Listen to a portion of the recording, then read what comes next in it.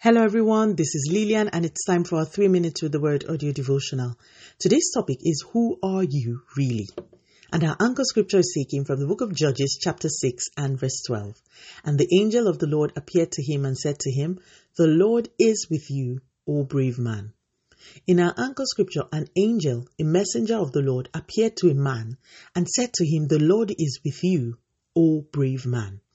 Other versions say, "God is with you, mighty man of valor." On the face of it, there's nothing wrong with this greeting. Because it sounds really nice. But you see, the problem is that the person who the angel was speaking to was hiding in a cave for fear of invaders. Brave and valiant men don't hide. Cowards do. People who are afraid do. And this young man was hiding. But God located him in hiding and called him a brave and a valiant man. Now let me ask a quick question. Who do you think knows you better? Yourself or God? Who do you think will be more knowledgeable? The one who created a thing or the thing? God looked at Gideon, saw him in hiding, and announced him as brave. This morning I ask, who are you really? Does your picture align with the picture God has? Do you even know the picture God has of you? What has formed your perception of self? What others have said? What you think? What you have read about people from your racial and ethnic group? Situation and circumstances? What shapes your perception of you? Allow God's perception of you shape how you see yourself. Someone listening to me this morning may feel unloved, unlovable. You may feel like a failure or a fake. Someone listening may feel like an underachiever or someone without value. God doesn't see you as this. I can tell you for free.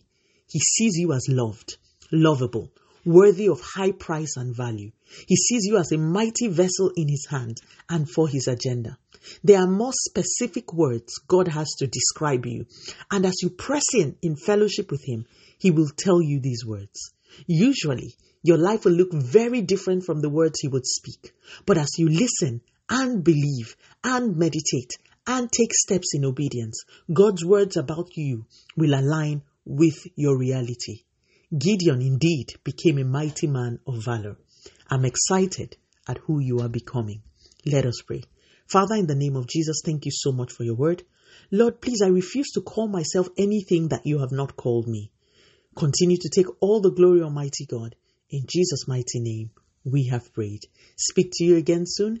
If you were blessed, please drop me a line on audiodevotional@yahoo.com or on our website at www.3minutesaudiodevotional.com.